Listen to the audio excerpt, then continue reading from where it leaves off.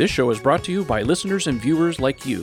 Evanex.com Tesla accessories, our TeslaOwnersOnline.com community, and our Patreon supporters at patreon.com/TeslaOwnersOnline.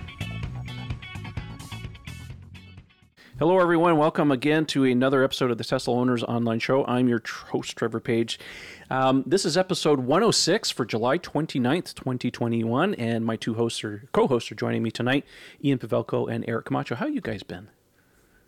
Good. Hi. I know the COVID thing is really getting to us, right? Oh, yes. Still cooped up.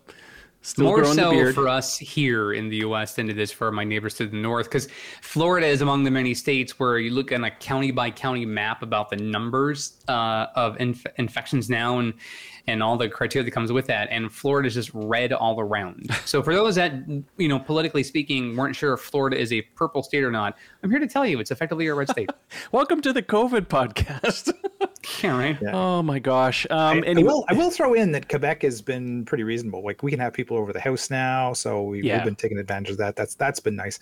I'm just anxious to get back to the office. Like, we still don't have a clear mandate yet as to how many people we can bring back in, et cetera, et cetera. There's still a lot of concerns going around of what the Delta variant's going to do. So I think we're maybe a few months before we have a final decision on that. But I miss my peeps at the office, man. Yeah, I hear you. We can finally eat inside of a restaurant right now, but we'll see how long that lasts before some idiots kind of screw it up for everybody, but we'll see how it goes. Listen, we're here this week to talk about Tesla stuff. I want to give everybody a shout out, first of all, because our last podcast we did with Sandy Munro blew up, right? Everybody loved that one. I want to say a thank you to everybody for the very kind comments on YouTube for a change. It looks like you guys really appreciated that show. We're really looking forward to having Sandy on again in the future whenever some new products come out and stuff. So anyways, very happy with the way that one turns out. Anyways, but today we're here about Tesla. We're going to talk a little bit about the earnings call that just happened. We're not really going to get into the financial stuff because that's not really our bailiwick here on the show. There are better ones, like watch Rob Maurer's Tesla Daily podcast. He's really good at the financial stuff. We will talk about a few key points in here, and then we have some audio clips. I spent the better part of all day yesterday cleaning up some audio podcasts, or some of the audio clips from the earnings call. Some opening remarks from Elon. We'll talk about the battery cells, the Cybertruck Model Y, Gigafactories, and all the other stuff. So before we begin, let's very quickly look at the shareholder letter that they sent out. And we're just going to read a quick blurb, and then we're going to go over a few important points. So Tesla states in their letter, for Q2 of 2021, in the second quarter of 2021, we broke new and notable records. We produced and delivered over 200,000 vehicles, achieved an operating margin 11%, and exceeded 1 billion of GAAP, that's generally accepted accounting practices, net income for the first time in our history. They do go on to say, though, that supply chain challenges, in particular global semiconductor shortages and port congestion, continued to be present in Q2. The Tesla team, including supply chain, software development, and our factories, worked extremely hard to keep production running and close to full capacity as possible. With global vehicle demand at record levels, component supply will have a strong influence on the rate of our delivery growth for the rest of this year. They go on to talk about Tesla Vision and so on and so forth. But anyways, so here's some of the numbers. Profitability, $1.3 billion in GAAP operating income, 11% operating margin in Q2. 1.1 GAAP net income, that's the big number that everybody wants to focus on because that's the one that's, after everything. 1.6 non-GAAP net income, that's excluding SBC, and I forget what the SBC stands for. And 28.4 GAAP automotive gross margin, but boils down to 25.8%, excluding regulatory credits. And that's the one that the negativists always like. Tesla's never profitable unless they sell regulatory credits. Well, guess what, guys? You can put that in your ashtray because they are definitely profitable. Going down the line a little bit here, I thought I'd point out some interesting stuff here. So in automotive revenue, they put up a sheet here you can see from a year ago, 5.179 billion, and then in Q3 was 7.6, Q4 of 2020 was 9.3. You can see definitely a trend here, a little bit lower in Q1 of 2021, and of course in Q2 it's over 10 billion. So year-over-year growth of 97%. That's excellent. So we're seeing some really good numbers there. And then a little bit lower, Actually, one of the great things about these slides is that they always give us some really good pictures. So here's a picture of the Gigafactory in Brandenburg. That's one just outside of Berlin. It is essentially complete, although Tesla is still running into some issues with environmental groups down there. So who knows who's behind all of that. Elon even took to Twitter talking about he thought that they were probably nuts or crazy or whatever the case may be. Anyways, so some good pictures there. Photograph from inside the paint shop. This is the state-of-the-art paint shop that they've been talking about. Hopefully we get some really good paint colors out of this for a change. What was that crimson red they were talking about for the new Model S? That'll be interesting. I expect to see this same type of paint shop in the Gigafactory in Texas as well. Speaking of which, now here's some photographs of the Gigafactory from 6 months ago on the left and then present day. They're working on this thing at least 2 shifts, 24 hours a day. They're moving like crazy on this thing. Speaking of which, we got our first shot of the stamping presses. This is a big Schuler press they installed, and it looks like it's commissioned and almost ready. So that's a pretty cool shot. I don't know how many of these they've got in the hall, but that's a pretty big one. And then lo and behold, the Model Y body shop is starting to be commissioned. They got some bodies and whites on the lines. The robots are ready. So the walls are not even finished yet, and they're already got production lines set up. And there's a really nice picture of the crew up on the roof. And of course, can't forget Shanghai. Shanghai's in phase 3 right now. Boy, that's big. I'm going crazy. Let me see here. There's one other part here. I always like to look at the lines for R&D, research and development. Q4 2020, 522 million. Q1 of 2021, 666 million. And in Q2 2021 is 576 million. So down a little bit, but still up from Q4. So that's always interesting. Cash and cash equivalents, definitely up. They got over 16 billion liquid cash on hand, down a little bit from March of this year. Definitely spending some money there. That's Gigafactory expansion and stuff. And then deferred revenue. I think this is kind of balled up with the FSD thing. So numbers are definitely on a rise. So you can see here June of 2020 is 1.1 billion, and it goes up to 1.2, almost 1.3, then 1.5, then 1.6. Now we're almost at 1.7. So it's growing. Anyways, enough of this. We want to get into the juicy bits, right? So I spent a lot of time going over the earnings call on the audio bits, and I cleaned it up as best I could. Turns out that Elon was conducting the call from the Gigafactory in Texas, so it was quite noisy.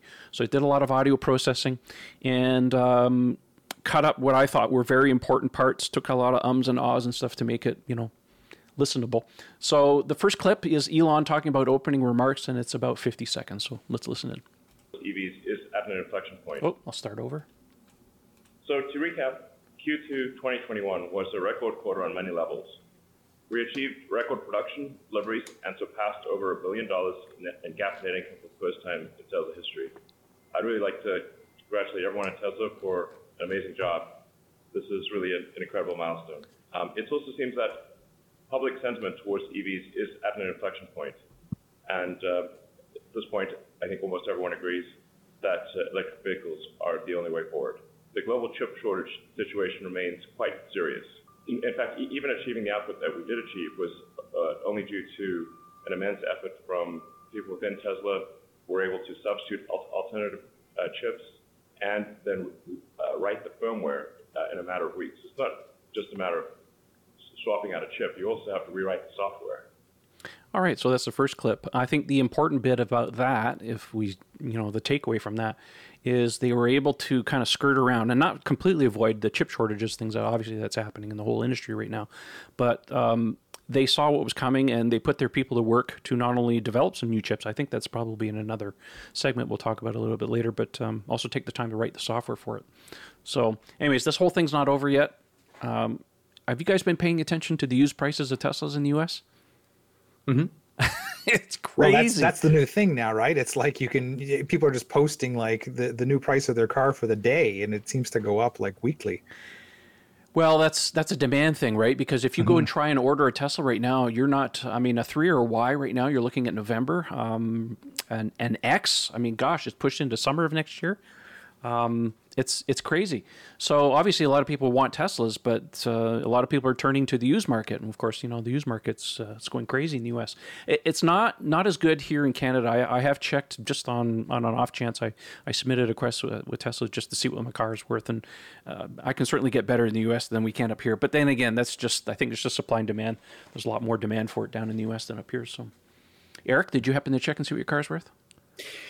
No, as a matter of fact, I've never checked on the value of my car because it's where. I mean, I think the vehicle market for electric cars is quickly becoming what it's like for the housing market here in the U.S., where the prices are not really reflective of what the baseline values ought to be. All it takes is one person's house in one community to sell for a much higher value. Yeah. And then others think, ooh, if so-and-so got this value for their house, what will I get for mine? And then you start seeing that based on supply versus demand. So, the global supply chain has been vastly affected in large part because of the pandemic. That's still an ongoing issue in ports outside the U.S. and Canada.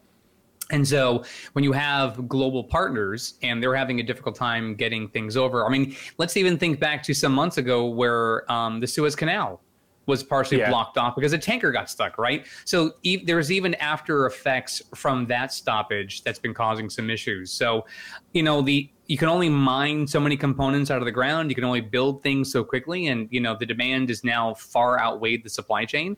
And these issues are going to continue being a problem for a while. Do I think that people should start finding out like, hey, maybe I should sell my car? I mean, okay, if you want to do that, that's fine. But then, if you end up selling your car, what are you going to replace it with? You can't just easily get another electric car because as you're saying, some of these demands are months and months ahead of time. Yeah, exactly. I have no desire to upgrade. I'm waiting for the other stuff that's coming. Speaking of which, let's move on here. We got another clip here. They're talking about Giga Texas and the Model Y.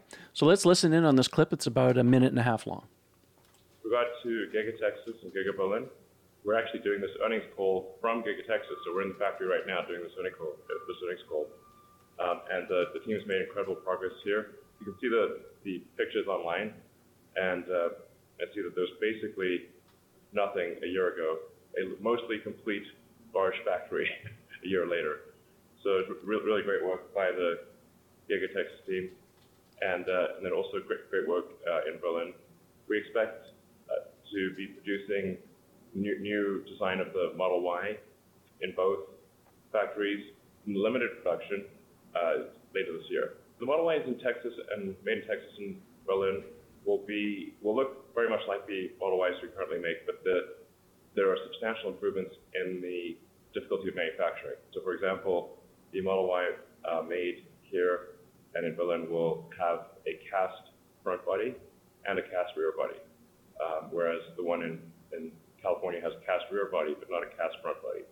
We're also aiming to do a structural pack with 4680s cells, which is a mass reduction and a cost reduction. But we're not counting on that as the only way to make things work. We have sort of a backup plan with a non-structural pack and 2170s essentially. But at scale production, we obviously want to be using 4680s and structural pack.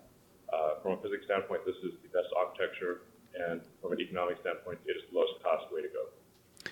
All right, so the takeaway from that, they have a backup plan, which is wise, obviously. If you've been watching the progress at the Texas Gigafactory, the battery cell, I mean, the structure's up, but they haven't put any machinery in at this point. They haven't started building the cathode plant. I mean, they have equipment staged and ready to put up, but they're not anywhere near starting to produce these cells in the required amounts that they need.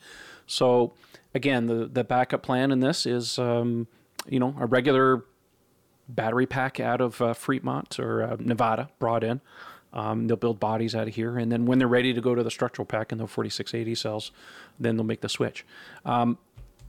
He did say later this year, so obviously, the timing is still about, roughly what they kind of suggested. So Model Y is really super important because that's what's really floating. I mean, that and Model 3, of course, is really what's floating the company. If you looked at the numbers, and we didn't kind of get in here, but Model S has been severely delayed. Model X hasn't even started production yet at this point. So everything's floating on the back of 3 and Y. Super important to get that car. Cybertruck will be next too, but right now, as long as the 3 and the Y are paying the bills, they've got some breathing room. What are your thoughts on this position? Don't you find it super strange that you're going to have two versions, very substantially different versions of Model Ys floating around in the same model year? I mean, from a crash repair standpoint, you're going to have to know which one you have, because obviously, the front subcomponents, et cetera, are going to be substantially different from one to the other.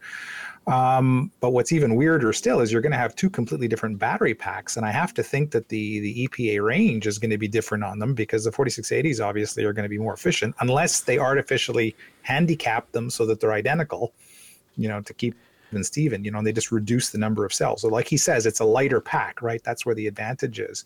So maybe they're not looking to exceed the range performance of the car with the 2170s. It's just kind of freaky.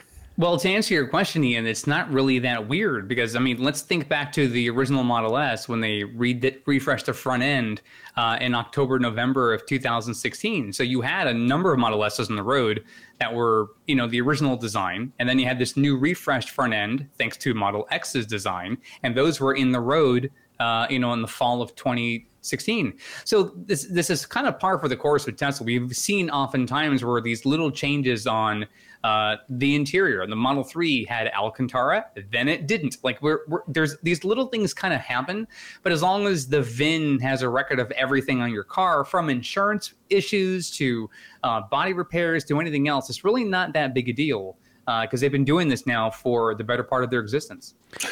Understand all that. I mean, we deal with OEMs all the time, and when we do a running change in production, it's assigned to the VIN. And nowadays, when you go to the dealership, they won't even look at you unless you have the VIN. I mean, it's end of story, because they want to know exactly which car you have. Right. And this goes back, God, I remember in the 70s where if you bought a Firebird, you didn't know if it was coming with the Chevy engine or the Pontiac engine, or the Oldsmobile engine. Like in 3 different motors in the same year. Mm-hmm. However, what's different about this is that you're going to have them running consecutively. Imagine they were doing the old Model S front end and the new refreshed Model S front end at 2 factories at the same time. Mm-hmm. And you'd be like, which one am I getting? So I just wonder what that's going to do to consumers. Are people going to be like, oh no, I don't want the old 2170s. I want the, I want the Gigafactory Texas one. I want the new technology. Yeah, I hear you. I don't know if there's going to be that large number of people like us, and a good amount of our listening audience will probably be in that latter category you're talking about, which is they know the ins and outs. They listen to all these different shows. They sort of read certain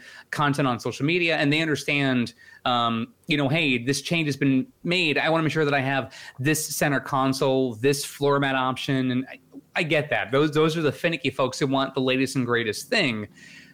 But I would say I would probably presume, and if I'm wrong, I'd love our audience to sort of throw in their feedback on this, but I tend to think that the majority of Tesla owners are not that class of owners. They're just happy to get their car that has their range expectations, that at least is in the color they asked for, is in the design they asked for. And if there's been a subtle difference, whether it has a heat pump or not, I think to most of them, they're not really going to notice it. Because, there are a lot of people who will take delivery of their car and not know they have to have an app on their phone to access certain things, or they don't know, a number of the basics that we all now know. But a lot of folks probably have owned their car even for a month, and there's still things they don't know that are quite basic. So I hear what you're saying, and I think but I think that percentage of people compared to the problems that we're talking about. So I want to throw in, I have an observation. I have noticed, for the people that are very involved in this stuff, there's a sentiment on Twitter that, there's certain people that says, I'm going to wait to buy a Model Y for when it comes out of the Gigafactory in Texas, because I want the 4680 cells. However, I'm not a believer in the sense that Tesla would necessarily spell that out on their website. Your car is going to come from this place, therefore it's going to have this. Right. This is going to have. I don't think they're going to spell that out. I think what they could do, and I'm just kind of playing devil's advocate, because of the 4680s need to be ramped up, what Tesla could be doing is running 2 consecutive lines. So you got one in Fremont, unless I'm just spitballing here, but let's say they run the one at Fremont. Tesla knows the breakdown of what they sell, right? So what if, just an example here, you get initial production of the Model Y going in Texas, but because, let's say you have one line that's starting with the 4680s, maybe you switch all of the performance cars to that battery cell because you sell less of those cars. So therefore, the production line is going to be you can start a little slower. You don't have as many, you're not making as many. So therefore, a subset or a variant of that car call it the performance one because I'm sure it sells less than any of the others. Maybe that's the one they start over there. And then what that does is that it brings the production line down at Fremont, frees up some time and some space so they can start doing some changes at the factory that they want to do. Maybe a new paint shop, that kind of thing, right? Just an idea. That makes a huge amount of sense. You only change the architecture on one trim level at a time. Yeah. That's for sure how I would do it if I was given a choice of paths. That makes a hell of a lot of sense. Wish we knew what the plan was internally, but I think if you look at it from that aspect, that kind of makes sense. Mm-hmm, sure. But I think it also would depend too on whether their numbers are internally in terms of the number of folks who are placing orders and what they're trying to buy. If performance is not outselling another trim level, then that may be something. But I mean, to your point, starting somewhere is a good thing. You don't have to kind of do it as a all or nothing proposition. But it does beg the question, what their long-term outlook is with that plan. But I also don't know if, how much with the S and X, because I mean, at some point you got to get X lines up and running too, and they're far behind in doing that. So will all of Y eventually be out of Texas, so that way you could dedicate maybe the legacy vehicles out of Fremont, or those plans will be things I think that over time we'll figure out. But I think even still, they're probably trying to figure that out. We've definitely seen a switch over into. I mean, Brandenburg's been delayed. Let's call it what it is, right? Mm-hmm. So what have they done? They want to get Model Ys over to Europe. So what do? Shanghai. They're all being exported now. So, like I said, once Giga Texas is starting to ramp up, like I said, the simplest solution for me would be, okay, you take one of the variants and you ramp it down in Fremont. You go over here because you sell less of that. And let's say Tesla wants to make up some of the room. Well, maybe they can spin up this fabled long-range rear-wheel drive Model Y. That some people had been wanting for some time. I mean, there's a lot of play, different things they could do in here. But anyways, it just shows that they're definitely thinking. They're starting to commission the plant for whatever they can do. Right. So that's our take on that. Was there anything else in that clip that got our attention? Nothing. I can't think of it. We want to get on to the Cybertruck one because we have lots of time. Listen, I'm wearing my Cybertruck shirt here. All right. The next clip is talking specifically about the Cybertruck.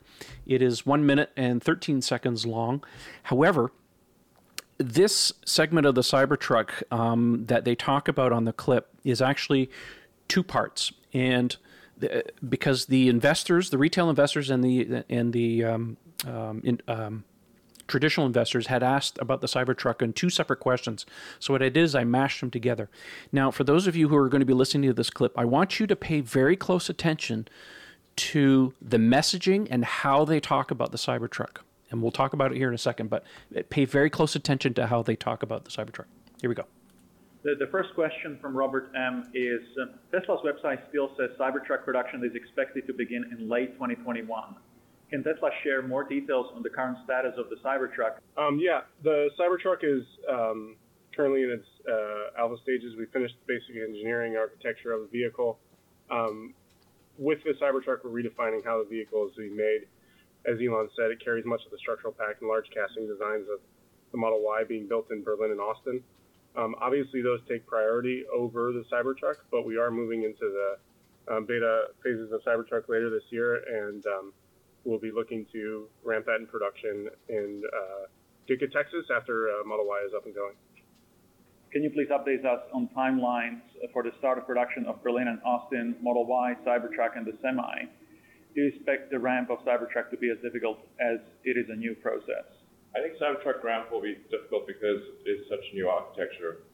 I mean, it's going to be a great product. It might, I think, be our best product ever. It does a lot of fundamentally new design ideas in Cybertruck. Nobody's ever really made a car like this before because there's so much unexplored territory. All right. So the takeaway from this is that they're not willing to commit to any kind of timeline anymore. I think it's pretty obvious. I mean, we've said this before, and I've been saying this for some time. If you think you're getting a Cybertruck by the end of this year, I got a bridge to sell you. They are not ready. We'll talk about something else that just broke today. Listen, the Cybertruck, they really want to put 4680 cells. They don't have a backup plan for 2170s in this thing. It needs to have the structural pack there for the 4680s. So until all the other stuff that's required to make this thing is ready. They're not ready to start making trucks. We don't have any evidence at this point, and I've been watching how they're building the factory, of this 8,000 ton gigapress that they need to make, the castings for this thing. There's nothing stopping them from making maybe some pre-production cars using, what they did. Remember, the original Model Y had 2 castings that were then, welded together, although now they're single casting. I don't think that there's probably, I'm not privy to their architecture and how they're actually going to build this thing, but let's just say that they could take the Cybertruck and build it out of 4 castings and maybe just weld them together, at least for pre-production cars, until the gigapresses are ready. Anyways, so those gigapresses have not been delivered. They have not been set up yet. No evidence of large sheet brake presses at this point to bend, the steel, unless that's being outsourced at this point. So we really don't know. So again, want to go back to the messaging here. They would not commit to any kind of timeline anymore. I know on the website it still says, end of 2021, but I think Tesla is trying to sandbag the timing on the Cybertruck because they're just not ready yet. Thoughts? Good on being honest about it. No, really. Yeah. If there's something that really kind of stirs my ire about the timelines, and there's basically at this point now it's a meme where whatever Elon says 2 weeks, it's not 2 weeks, right? That's kind of an ongoing joke on social media. But I'm also tired of that. It is okay to say we're working on it, we don't know yet, because ideally the demand for I want to know when this is on the consumers. Tesla does not owe us a damn thing as far as we're promising it's going to be delivered by this time, because no one could have predicted 18 months ago there'd be a global pandemic that would affect the overall supply chain. No one could have predicted, some of the issues that arose during the course of the pandemic, just in terms of, Alameda County and all the things that stem from that. No one can predict employee turnover. I mean, there's all kinds of things that we don't really know that can happen. And so when you're projecting from concept to production, especially as Elon said a number of times, just everything about Cybertruck is brand new. We've never seen a vehicle like it. The production for a vehicle like this has never been made. All the equipment is pretty much going to be brand new. So there's so much untested, unknown variables that is honestly good for them to say, yeah, we don't know. If you want to say, listen, we hope to have at least some modest production by the end of 2021, which it's now almost the end of July now. So if you're talking over the next 5 months, you want to produce 10 vehicles. Well, that's kind of true to your timeline. You're not producing 1,000, but if you do 10, that's true. Yeah. You did do something. It's a technicality. And if it leaks into, Q1, Q2 of 2022, that's also fine. We don't see 1,000 semi-trucks on the road, but we've seen the model for that a long time ago. So it's good for them, especially for Elon, to admittedly say, yeah, we can't commit. Because even right now, he even made it clear in the audio clip that Model Y is the priority. Yeah. And it needs to be, because like you said earlier, Trevor, this is the moneymaker right now, even more so than Model 3 is, because of the overall gross revenue. So if you got to get Model Y out of Austin, Cybertruck's going to take a back seat for a while until they can figure everything out with Model Y. FineLab has a line of protective coatings that were engineered to protect your Tesla's paint, leather, carpet, plastic, and wheels, effectively blocking all those UV rays and environmental factors before they ever get to ruin your brand new baby. FineLab offers a complete line of car care products and ceramic coatings for both the do-it-yourselfer and professional detailers. Did we mention we also have the world's first self-healing coating? Check us out at finelab.com, that's spelled F-E-Y-N-L-A-B, to see the science behind the self-healing. Check out our product catalog and click Contact Us for a free quote from a certified installer in your area. FineLab and Tesla. We were meant for each other. Well, they even did say that the semi-truck, they were hoping to get semi-truck at least started by the end of this year. Obviously, that's been pushed into 2022. Again, it's not the truck itself, it's the cells. Right. Tesla's moving to this 4680, and we'll talk about 4680 here shortly, but they're not ready yet. Yeah, they've been building stuff out of Fremont, in their Cato plant. But again, it'll be obvious here in a second when we get to the next audio clip that, it's taking a back seat to a lot of stuff right now because the 4680 is ready. And that's why they have, again, this backup plan for 2170 cells, or the regular battery pack they've been putting in the Y for the Gigafactory. So anyways, speaking of Cybertruck, because we just got some breaking news. We think it's breaking news. Just before it's the pod, two of you do. Just before we started the show here, and I'm going to share out this tweet so everybody who's watching on the YouTube can see what we're talking about here. Our friends at Tesla Austin Club. Cybertruck news. At Giga Texas, there appears to be Cybertruck wrapped bodies spotted by Peter Dog 15 today and possibly by Tesla Factory Texas. Latest flyby. So I'm going to bring up these images. We can take a look at them. And Ian and I, and of course a bunch of people on Twitter have been going over these images with a fine-tooth comb. And the consensus is we do believe that these are indeed what appears to be 6 Cybertruck bodies. Now, when we say bodies, we have to be very careful about this.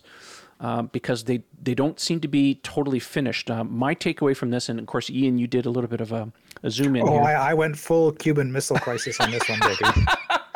Oh, yeah, I dug deep. Where is your tweet? Oh, my gosh, I got to zoom in here. As I said earlier today to Trevor, I am reevaluating my friendship with him. I may have to do it with you, Ian. You might be next. Oh, my gosh. Ian, where's the tweet? Oh, my gosh. Where did I responded directly to your response, Trev. Yes, so if you find your answer, then I'll be next. Good point. Here we go. I'm buried in there somewhere. Yeah, here we go. Okay. Let's take a look at this. Here's this image. All right. So my take on looking at this on closer inspection, your point was you're looking at what appeared to be fender flares sticking out the sides a little bit. My main thing about this was looking at it. I can even see the front wheel in there. If you look close enough, you can see there's a round object under the wrap. I would agree with you in principle on that. My main thing about this was looking at it. I'm like, it can't be a full body. The peak isn't high enough, but there's definitely a peak in there. So my take on this is what we're seeing here is the possibility of the peak of the Cybertruck, the part that goes from the hood basically to the start of the back of the vault or where the rear windows are, has not been welded in place. It's actually been built. It's just kind of stuck inside the body and has been raised and actually welded. That's what I'm taking from these images. If you look at it very closely, you can definitely see the shape of the hood. You can see the peak where the windows are, where the back of the truck begins. So that would kind of explain a little bit this part that's jutting out from the front because it may not have the fully set of the body panels on the sides yet. So anyways, the consensus is I do believe that these are indeed pre-production basic frames for the Cybertruck to start commissioning some of the production line equipment at the factory. Not all of it. They did this with the Model Y just recently. About a week and a half ago, they were spotted some body and whites that were brought in. They put those on the production lines to make sure that the robot's in the right places and the little trolleys go and stuff, but they're not actually building cars quite yet. They are building parts. We've seen them build the castings and stuff for a number of times, for a number of months and weeks now. But anyways, this is encouraging. And of course, a lot of people are saying, well, how come they haven't unwrapped them? Well, if you think about it, Cybertruck is pretty much secret sauce. They don't want anybody seeing how they're actually building these things. But anyways, I thought it was quite interesting. Ian, anything else you want to add to this? Yeah, I'll go a step beyond. I think that's a full rolling chassis is what you're looking at there. Now, I don't know, are the welds all finished? To your point, Trev? Who knows? We have no clue. But the shape, to me, the proportions, like the line, that sort of planar surface below the greenhouse line, it's all there. If I put the wheel in proportion, I think you're looking at a rolling chassis. But that's as tinfoil hat as I'm going to go. To completely cut communication. When we were talking about this, and I just this thought entered my head about what this feels like to me. And I don't have children, but I know you guys do. Oh no. So imagine you go to the doctor. You go to the ultrasound. And the sonogram is performed, and you get a printout, and on this very fuzzy picture is like a on the ultrasound, yeah, is a tiny little speck, and you're like, see that right there? That's your baby. No, that little speck is a speck. A baby would be able to actually walk around. So anyway, so to me, this is what it is. Like every new change in Giga Berlin, in Austin, and every time there's a new thing, people are like, check this out. Guys, have you seen this today? Oh my God, they got paint cans. Woo! And I'm like, relax. And so I told for those of you in the listening audience, I mentioned this before the show. So let me get this straight. A factory built has more things now needed to get it built. News at 6. I don't see this as big a story, especially on the heels of what we just talked about, which is we're still months away from even having Cybertruck coming out of Austin. So it's good that there's been something there. I'm just not going to like go tinfoil Area 51, kind of stuff on this. Not my thing. Don't harsh our buzz, man. You're harshing our buzz. That's my. You want to do your 420s? Have at it, man. I'm just saying. For me, I'm just not going to waste I got bigger things to do, like eat. Do you think anybody else watches a car company as much as we watch what Tesla's going on? I mean, my God, no! Are you kidding? I'm going all Decker, like enhance. I would argue that the Teslackers are probably more in tune with what Tesla is or isn't doing than Tesla people are, because they're the ones who are like just trying to find the next slip up, the next trip. Mm-hmm. Trying to figure out who on Twitter is really going to be our new guinea pig today. Like, just. Yeah, it's even parking lot truthers, man. That pretty much says it all. I mean, if you're hanging out in the parking lot counting cars all day, yeah, I think you've outdone even the most OCD of us Tesla watchers. Their favorite band is Deep Blue Something because they're counting cars. Sorry, I know you left it hanging there for me, man. Come on, it's been a long time. Yes. Understand. Well, there you go. That was our breaking news for today. We'll be keeping an eye on this. Obviously, these cars are being brought, these bodies, whatever, be brought into the factory to start commissioning whatever they're there. I mean, they're not there just to be hanging around. They're doing something with them, right? So we'll keep an eye on that, although I think they're going to disappear into the recesses of the building, never to be seen again. Cyber bodies on the floor. Cyber bodies on the floor. There's our show title right there. All right, so the next one is a clip that I pulled out of the earnings call talking about 4680 cells. This one's a little longer. It's about 3 minutes long, so let's listen in and we'll have a discussion.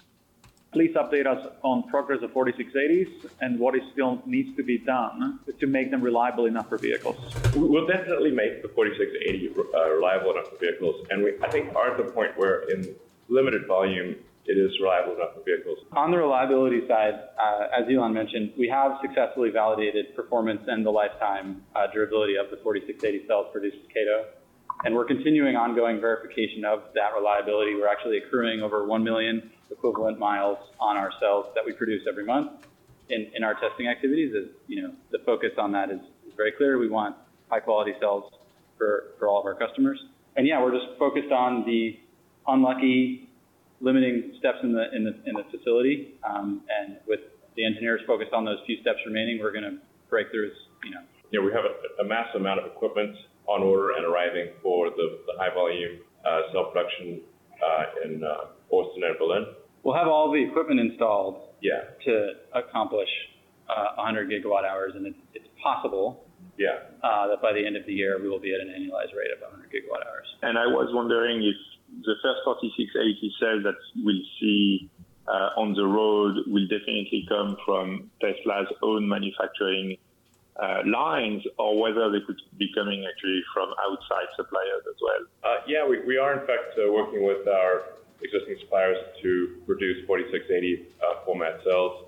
This is just a guess right now, but I see us sort of like consolidating around a 4680 nickel-based structural pack and for long-range vehicles, and then not necessarily a 4680 format, but some other format for iron-based cells. Right now, we kind of have the Baskin-Robbins of batteries situation, where we have so many formats and so many chemistries that it's like we've got like 36 flavors of battery at this point. This results in an engineering drag coefficient where each variant of cell chemistry and format requires a certain amount of engineering to maintain it and troubleshoot, and this inhibits our forward progress.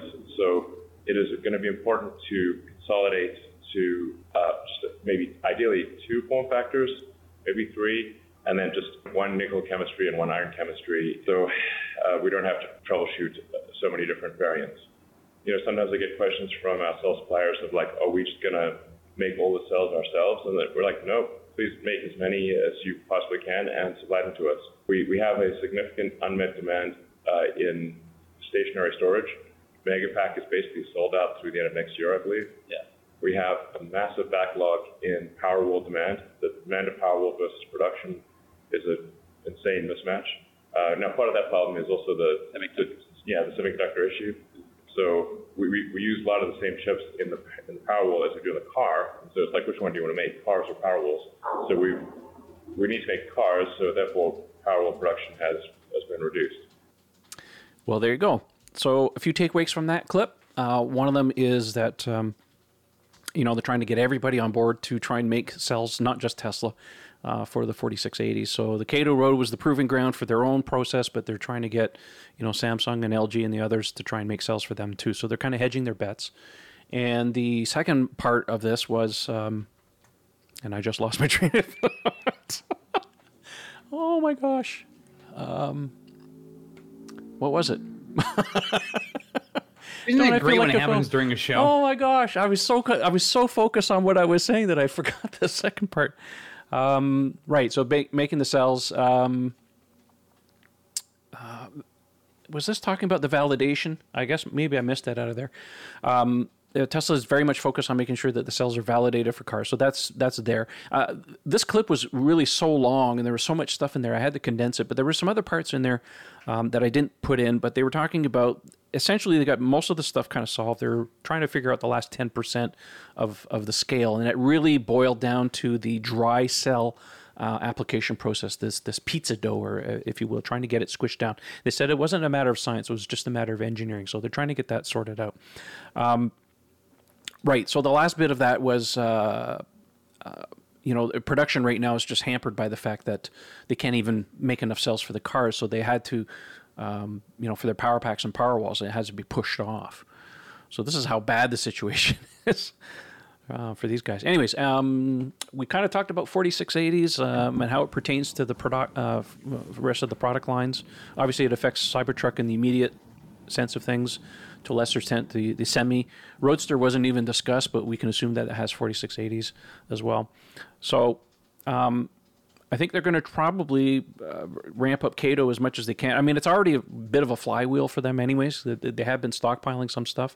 So maybe, some lesser production cars, that's where they can start putting them in. So anyways, pretty interesting. Any thoughts on this before we move on to superchargers? No? Okay. I think it was pretty self-explanatory. Okay, very good. I just feel like a fool because I completely lost my train of thought on that last one. All right. The other one, too, that came up during the earnings call was the situation with the superchargers, because Elon did take to Twitter and say that they were going to open up the superchargers to other non-Tesla cars by the end of this year. So this clip is about 2 minutes, and let's listen in and see what they have to say about it. Elon has said that Tesla will be opening up the supercharger network to other EVs later this year. Can you share some more details on how this will be structured? Will this be a select brands, or will they contribute to the growth of this network? Currently thinking it's a real simple thing where you just download the Tesla app and you go to a supercharger and you just indicate which stall you're in, plug in your car, even if it's not a Tesla, and then you just access the app and say, turn on the stall that I'm in for how much electricity. And this should basically work with almost any manufacturer's cars. There will be a time constraint. So if the charge rate is super slow, then somebody will be charged more, because the biggest constraint at the superchargers is time. How occupied is the stall? And we'll also be smarter with how we charge for electricity at the superchargers. So, rush hour charging will be more expensive than off-hours charging, because there are times when the superchargers are empty and times when they're jam-packed. And so it makes sense to have some time-based discrimination on Yeah, we've been doing that, and it's been working, and people respond. And it helps with utilization. Yeah. In Europe and China and most parts of the world, it's the same connector for everyone. So this is a fairly easy thing to do. Developed our own connector, which, in my opinion, is actually developed supercharging. Tesla was the only one who had high-power charging, and there was no standard. So we developed our own connector, which, in my opinion, is actually the best connector. It's small and light, and looks good. So an adapter is needed to work for EVs in North America, but people can buy this adapter, and we anticipate having it available at the superchargers as well, if people don't sort of steal them or something. Increasing the utilization of the network actually reduces our costs, which allows us to lower charging prices for all customers, makes the network more profitable, allows us to grow the network faster. So it's a good thing there. And no matter what, we're going to continue to aggressively expand the network capacity, increasing charging speeds, improving the trip planning tools to protect against site congestion using dynamic pricing, as Elon mentioned. Yeah. And just continue to focus on minimum wait time for all customers. Well, there you go. Lots to unpack in that little clip. Obviously, people were a little perturbed over the fact that, and I kind of expected this, you're going to get a lot of people that feel like superchargers are ours. Why do we let other people in? So obviously Tesla is taking that to heart. Yeah, I know, Eric. Obviously Tesla is taking this to heart and, thinking about how they're going to deal with that, through various pricing structures. The other part, the fact is that they're going to try and make it as seamless as possible, because we know, unlike other chargers, that when you go to a supercharger, there's no way to put a credit card slot in or anything like that. They're not going to go put payment terminals in. So they're probably going to have people put either a new version of the Tesla app on their phones. So they go in, they plug in, they tell them what stall it is, so that it's pretty much seamless. I think that's actually probably the best way to do it. Rather than dealing with credit cards and all this stuff. It's cheaper for them because it's all on the back end of type of thing. Mm-hmm. The other part of this is dealing with the site congestion. Obviously, doing tiered pricing kind of helps with that, as well as long-term reducing the cost of everything by having other people pay for the expansion. So I think that's a smart way of doing it. I think it's also a little too early for people to start freaking out over congestion. I mean, maybe in California, not so much everywhere else. And then the other part we can discuss too is this concept of needing an adapter. Now, if you've looked at the superchargers in Europe, before the Model 3 came in Europe, they went around to all of the superchargers and retrofitted them with CCS plugs. And when I say retrofitted, they added a CCS plugs, because all of the Model S's and the X's in Europe had a Mennekes Type 2, and that's how they were doing not only level 2 charging, but also the level 3, which is the supercharging. So they've added CCS to all those cars. So a lot of people are like, well, is Tesla going to go around in North America and update all of their plugs to CCS? And looks like that's not going to be the case. They're going to do an adapter, so they'll most likely have an adapter. Well, definitely have an adapter for CCS to the Tesla plug. Maybe not so much CHAdeMO, maybe kind of low scale at first, because CHAdeMO's on its way out. How much they charge for this adapter, I don't know. Maybe that's is that a barrier to entry for people to use it? He did say that they're going to have them at superchargers for people that need them. How are they going to control that? I mean, there's a lot of questions. So he's answered some questions, but we still have a lot of questions. So what are your thoughts on this supercharger thing opening up to other people? Well, I will tell you, I love this. And for a number of reasons. In part because here in the U.S., there's big discussions in Washington, D.C. about an infrastructure bill. And one of the various topics in that is really combating climate change. And of the 5 different prongs of that, among them is electric vehicle chargers and having an infrastructure network set up for the majority of EV owners across the U.S. And not to get specific into the politics of it, but we're seeing cuts here and cuts there. So the number that was originally projected by the White House has now been, made into a tiny, minuscule, almost non-existent number by comparison. And so that really hurts the electric vehicle market share for both people who currently use electric vehicles or those who are interested in buying one. Earlier this year, the Pew Research Center had done a study of electric vehicle ownership around the world, but specifically in the U.S. And as of 2020, there were 1.8 million EVs registered in the U.S., which is more than 3 times as many as there were in 2016, which is a great improvement, right? But how much of that is a Chevy? How much of that is Tesla? How much of that is Porsche, and so on and so forth? So Tesla, in its early years, Elon was very adamant about, listen, we want our charging infrastructure to be used by everyone. If you want to use it, let us know. We'll make sure that you use it. And a lot of legacy automakers are like, nah, we'll pass. Not really for us. Well, now Tesla is holding true to what they offered, but now sort of making it so that they're telling the owners, not the legacy creators, and saying, hey, if you want to use our charging infrastructure so you can take a road trip and get from A to B much more efficiently so that you're like a Tesla owner without having to own a Tesla, Here's the opportunity to do that. So it is advantageous for a lot of ways, but for all the things that they point out too, which is it lowers the cost. They're now trying to, of course, increase the charging capacity at various existing supercharging stations.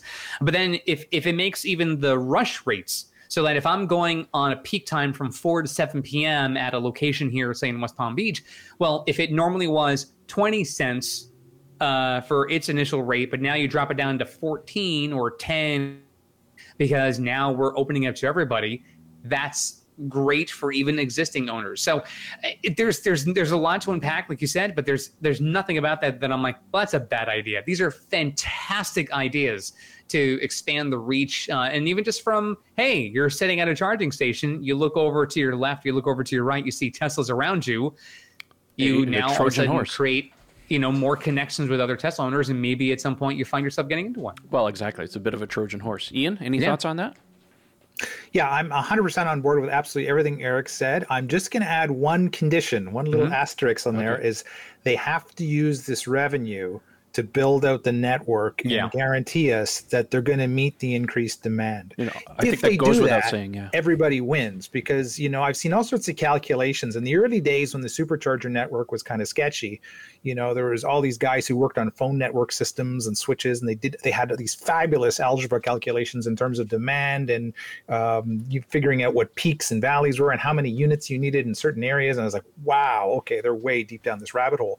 But there's no question, no matter how you calculate this, as volume increases, as the number of stations increases, your problem of peaks, congestion at peaks, dramatically goes down because you average it out over a much larger number of stations, a number of stalls. So that for everybody is going to be a huge win. If this is done right, we're not going to see congestion increase. We should see it go down. And you're going to have maybe a lot more stations in rural areas, that typically didn't have. It just makes the whole thing more affordable. The more people you get on board, the better it is for everybody, 100%. But they have to stick to that promise. Yeah, this is not induced demand, where which is a really weird. If you don't know what induced demand is as an audience, if you have, say, traffic on a highway, and it's a 4-lane highway, and you just have traffic at rush hour every day of the week, Monday through Friday, right? Some people may say, the engineers may go, well, let's just expand the road. Let's just add lanes in each direction. Well, what oftentimes happens, that creates more traffic because people go, oh, you're making the highway wider. I now can get on the highway and actually have a better commute. Well, it just invites more cars. It doesn't really make the problem go away. You just now added more traffic.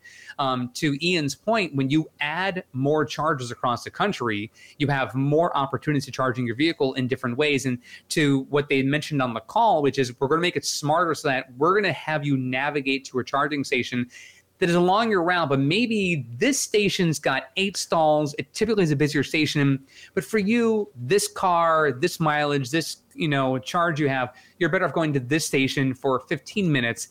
You sort of balance the scales a bit, and next thing you know, there's no problem. So Ian, you're just a great astute observation, and thanks for calling it out. Yeah, you brought up a good point there, because it also reflects back to what they actually said on the call, was they were going to improve the routing tools. So I think that kind of brings in with a lot of that stuff too. Yeah. It goes without saying that any improvements or money that they bring in is absolutely, and we know Tesla is going to do the right thing and actually build more stations. What I also think too is whatever happened to adding megapacks to these things and solar power to get them, not totally off grid, but to help with the peak demand situation. Now, obviously, if you think about it long term to what we just talked about, it's a cell thing. They just don't have enough to go around. Right. But I think once, hopefully in due time, once things get caught up on the battery stuff, that they can actually go back and fulfill that promise and actually start retrofitting some of these stations with solar, like in Kettleman City, and some peak shaving, power packs and mega packs and whatever it takes down there. Because I think that would do wonders for a lot of these stations. So, anyways, that's all I have. But it was so much to listen to. I will put a link in the video description for those of you who really want to listen to the hour and 20-minute whole thing. Including all the ums and ahs, because there's, like I said, I went through and did the audio clips, and I thought what was really interesting, not so much the financial stuff. As I said, if you want the financial things, there are better podcasts to listen to for that kind of thing. We like the engineering part of things, and this is what we like to talk about. So I think that brings us to the end of the show. You guys have anything you want to add before we close up? Oh, yes, sir. Yes? Okay. I have a bone to pick with you. Oh, no. You are accused of heresy by thought, heresy by word, heresy by deed, heresy by action. How do you plead, sir? Nobody expected the Spanish Inquisition. Heresy. Nobody expects the Spanish Inquisition. Yes. If you want to know what that's all about, you have to go back to Trevor's Twitter feed today, and you'll understand. He committed heresy. Yes, I did. was planning on maybe visiting the Canadian border on August 9th when it opened, and there's other things that could inhibit that. But Trevor may now be the number one reason. Not COVID, not strikes. Trevor may be the reason I don't visit Canada in my entire lifetime. So thanks, Trevor. So for those of you who are wondering what these guys are talking about, let me just bring up the tweet that I did today. I even wore my Spanish Inquisition shirt. Now, Yes, I it saw is that. important. It is important for some backstory. When Trevor had started the forum, it was largely because of the Model 3. And then when the forum expanded to just be everything and all things Tesla, he decided, you know what? Everyone knows me on Twitter as Model 3 owner. I'm just going to leave it like that. That's fine. We're going to stay the same way. We're now 2, but it's going to be about the 3. That's fine. And then now, this traitor, I love the Cybertruck. I can't wait to see the Cybertruck. You, sir, are dead to me. Yes, this is the tweet. I said, kind of heresy to say this, but I'm more excited about the Cybertruck than I was about the Model 3. I know. Fetch. You son of a glitch. There you go. That's what they're talking about. I was just having a little bit of fun. It does not change my love for my car. I love my car, but I will not hesitate to give it up for the Cybertruck. Just saying. A lot of people say, "Aren't you excited about the Roadster?" Yeah. Okay. Cybertruck's what I'm. Hold on. Cybertruck's what I'm spending my money on. You misspoke. The question should be: are you excited about the Roadsters? You two-timing gas bag. Yes, So- I know. I don't know. There's just something about the truck that just like I've never wanted one, but it's like I gotta have this thing. Here, you know what? Here's a great question. Before we head out of this show, I have this parting question, which you don't have to answer, but I do find it kind of rhetorical in nature. If you were given the opportunity to live in a house that's never been seen or designed before, would you want to live in it? Well, it depends.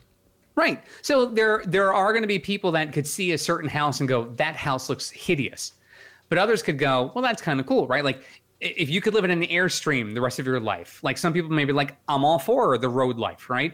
Some people are into tiny homes. I think they're cute in terms of how they're built and how things are. Like there's a lot of engineering that goes behind Guilty those pleasure. things. I do watch them on YouTube. Right. But I also, the idea of having a house on a trailer just seems kind of weird.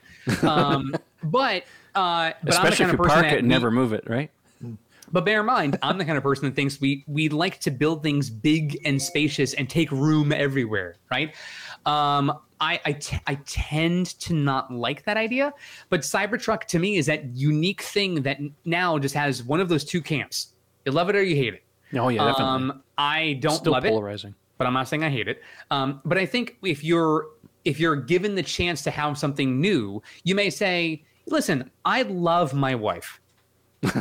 But so-and-so walked into the room, I'd have to take it.